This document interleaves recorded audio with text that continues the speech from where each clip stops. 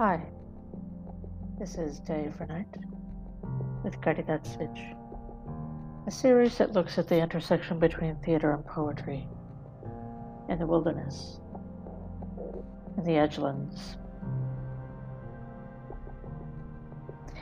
In today's episode, I'm going to continue with some more work from the US-Mexico exchange program at the Lark in New York City,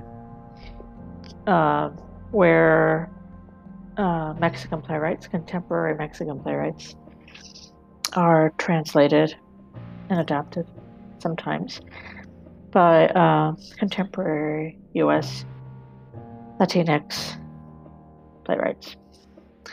And I'm going to go to, I think I did 8 translations for them, maybe 7. I'll have to recount them.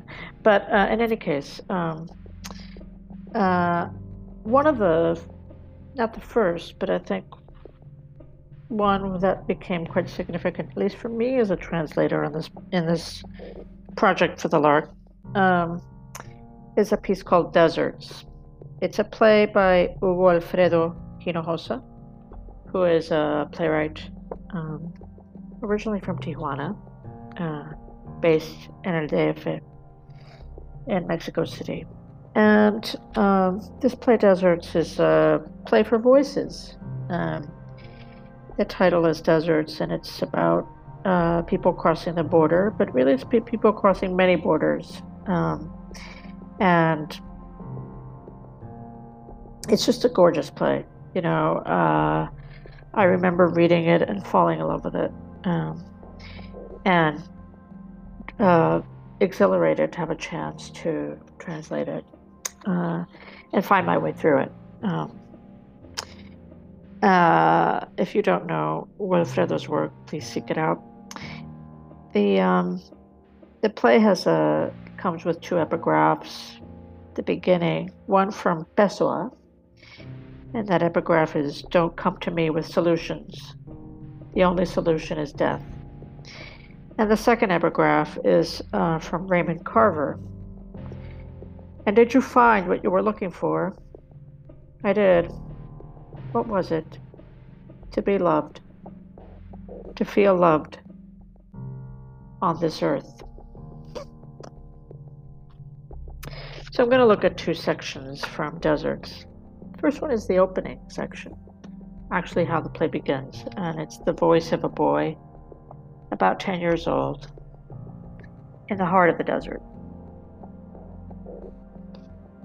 "Morning, my mother wakes me, says it's time for work. I pull the blanket over my head, stick my hand out to grab some clothes, get dressed and get up. Mom has the grocery cart all ready. It's filled with sweet bread, coffee, hot chocolate, and beef burritos. We sell these things. We walk in the cool dawn, and after about an hour of walking, we come to a desolate patch of land next to a giant metal fence.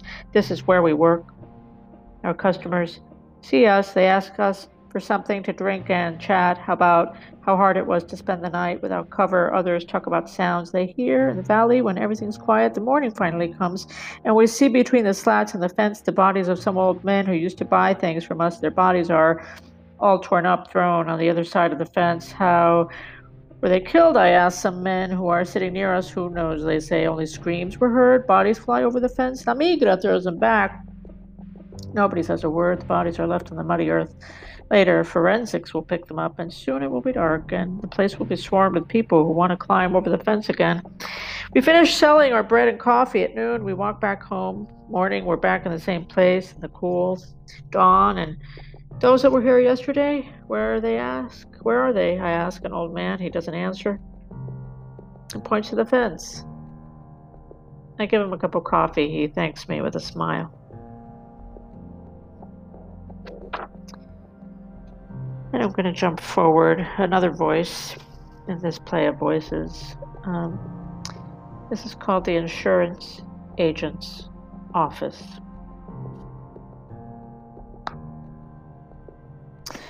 I have life insurance. I sell life insurance. I bought it when I started my job in this company. We're dedicated to providing best service and securing everyone's well-being. I've sold so many policies as there are size. Nevertheless, it's not enough. I still have to surpass the level of sales achieved by the executive in this other city who has surpassed us all straight through the roof. The only thing I can do now to stay on par with him is to go into the poor communities and sell policies there to make those poor folks feel happy and assured their life means something. I call on any number of houses. I put in time. After all, no one should feel bad about being poor. We all have the right to be happy. Look at me. I'm the perfect example. Every day, I achieve my personal best. I strive for success. I smile, smile, smile. And when I lose my way, there's always someone here to pick up my slack and take the credit, and that's as it should be. It's all about winning, staying in the game, going for the gold, and I'm ready to hit the streets and sell anything to anyone at any moment. I remember once I sold coverage to this man who had this coffee stand outside the busiest subway station in the city. He said he was 65 years old, the exact age required for coverage. He came to my office with his wife. He asked me about all the clauses in the contract, and after reading them, the man turned to his wife and asked her whether they should invest in this insurance. Minutes later, the deal was closed, and the actors in this drama, the man, his wife, and I, shook hands. Days later, the man's body was ripped to bits when a bomb exploded in the subway station where he had his coffee stand. Rescue workers found his body. Most of his limbs were gone. They took him to the hospital and put him under close watch and isolation.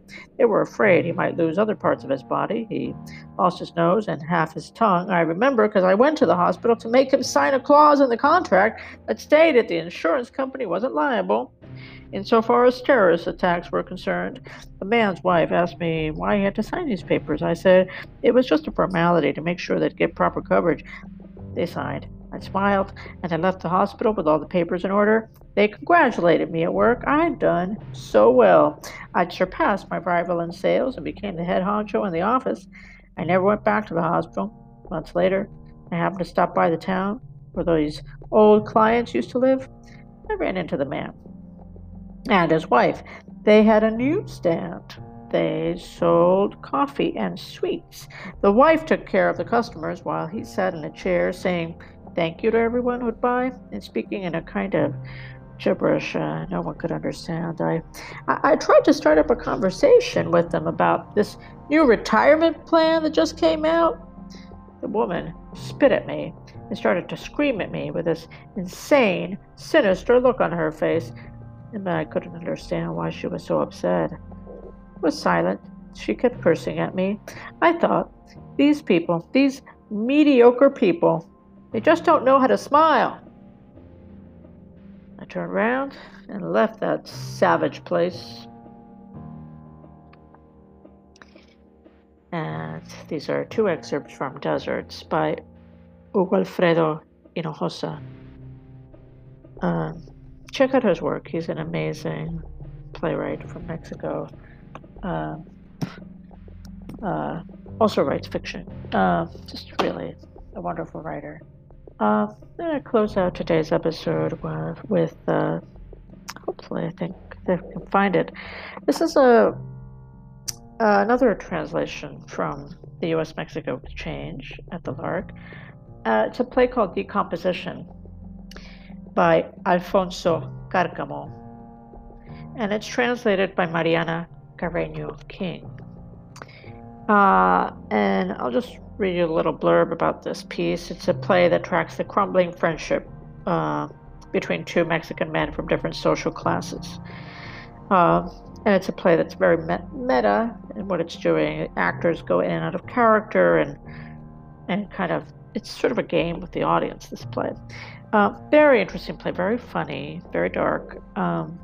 Moves a mile a minute, this play. So I'm trying to pick a section that would make sense in this context. Maybe a little bit something towards the end. So there's two characters in this play. One is called A and the other is called M. I'm just going to read a section of M. This is really almost at the end here. Let me see. Yeah. Right. So this is a section that begins.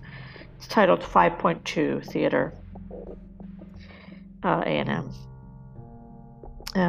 Stage direction is they both light cigarettes and smoke in silence. A begins. I went to get cigarettes at the 7. I remembered a 7 nearby. I bought a pack of Marlboro Lights, matches, and a bottle of Cuervo Tradicional. I turned off my cell. M. Carlos walked. He had cab money, but he needed to walk. His driver left a message in his cell. Boss, it's Abundio. You don't tell me if you wanted me to pick you up somewhere. Don't disappear me, please. Don't treat me like that. They're saying that they suicided Lozano. Things are pretty hot, boss. And you know that Mr. Espino told me to take good care of you. Don't make me look bad. Call me. It's Abundio. Carlos needed to walk. He had 10 more voicemails. He never listened to them. A. 18 minutes have passed. I haven't opened the bottle nor the envelope. I'm smoking. M. Sonia grew up in Lomas de Chapultepec. Carlos walks in that direction. In bullfighting, a bull always walks to the bloody spot where the last bull was killed. That's what's called querencia. A. 3 gulps of tequila and I open the envelope. I light another cigarette. M. Carlos's cell phone is about to ring. In 3 seconds, he sees nothing. Sonia covers his eyes with her hands. She's laughing. Sonia always smelled like flowers. Her hands were soft. Sonia leads him to the tiny room on the roof where he lives in Cerro del Judío. She opens his eyes, uncovers his eyes. He doesn't open them yet. He stays with her smell. She asks him to open his eyes. On top of the 2 milk crates, there is a white tablecloth, a bottle of French wine, 2 old Tupperware cups, and a pair of plates, just as old, and on each of them cheese, and huitlacoche, omelets. On the center of the makeshift table, next to the bottle of wine, there is an old Coca-Cola bottle with a white rose. It's their 1-year anniversary as boyfriend and girlfriend. He'd forgotten it, and he feels a bit guilty, but she doesn't think it's important, and she keeps smiling. Carlos's eyes tear up. She doesn't know what to do. She looks at him tenderly and also cries. There are no words, just looks that say, I love you, and the persistent hum of water filling the water tanks. He's allergic to eggs, but will eat everything she made. They will make love, but not finish because he will swell up, and they'll have to go to the emergency room. They won't have money to pay for the visit. She spent it all on the food. He's paying for a car. So she'll talk to Francisco. She'll tell him the truth. Carlos' cell rings. 3 seconds have passed. And this is from the play Decomposition by Alfonso Cárcamo, translated by Mariana Carreño King. Both of these are published by No Passport, which is the press that I founded with the collective No Passport Theater Alliance. So, and you can find them on Amazon and in other, hopefully other online resellers like Barnes & Noble and so forth. So that's today's episode, a bit from Deserts and a bit from Decomposition. As always, this is about you and I here in this theater, you there in the dark, and I wondering who you are. If you wish to support this work, click on the support button link on whatever platform you're listening to this on, and more work will continue. Thanks for listening to Day for Night.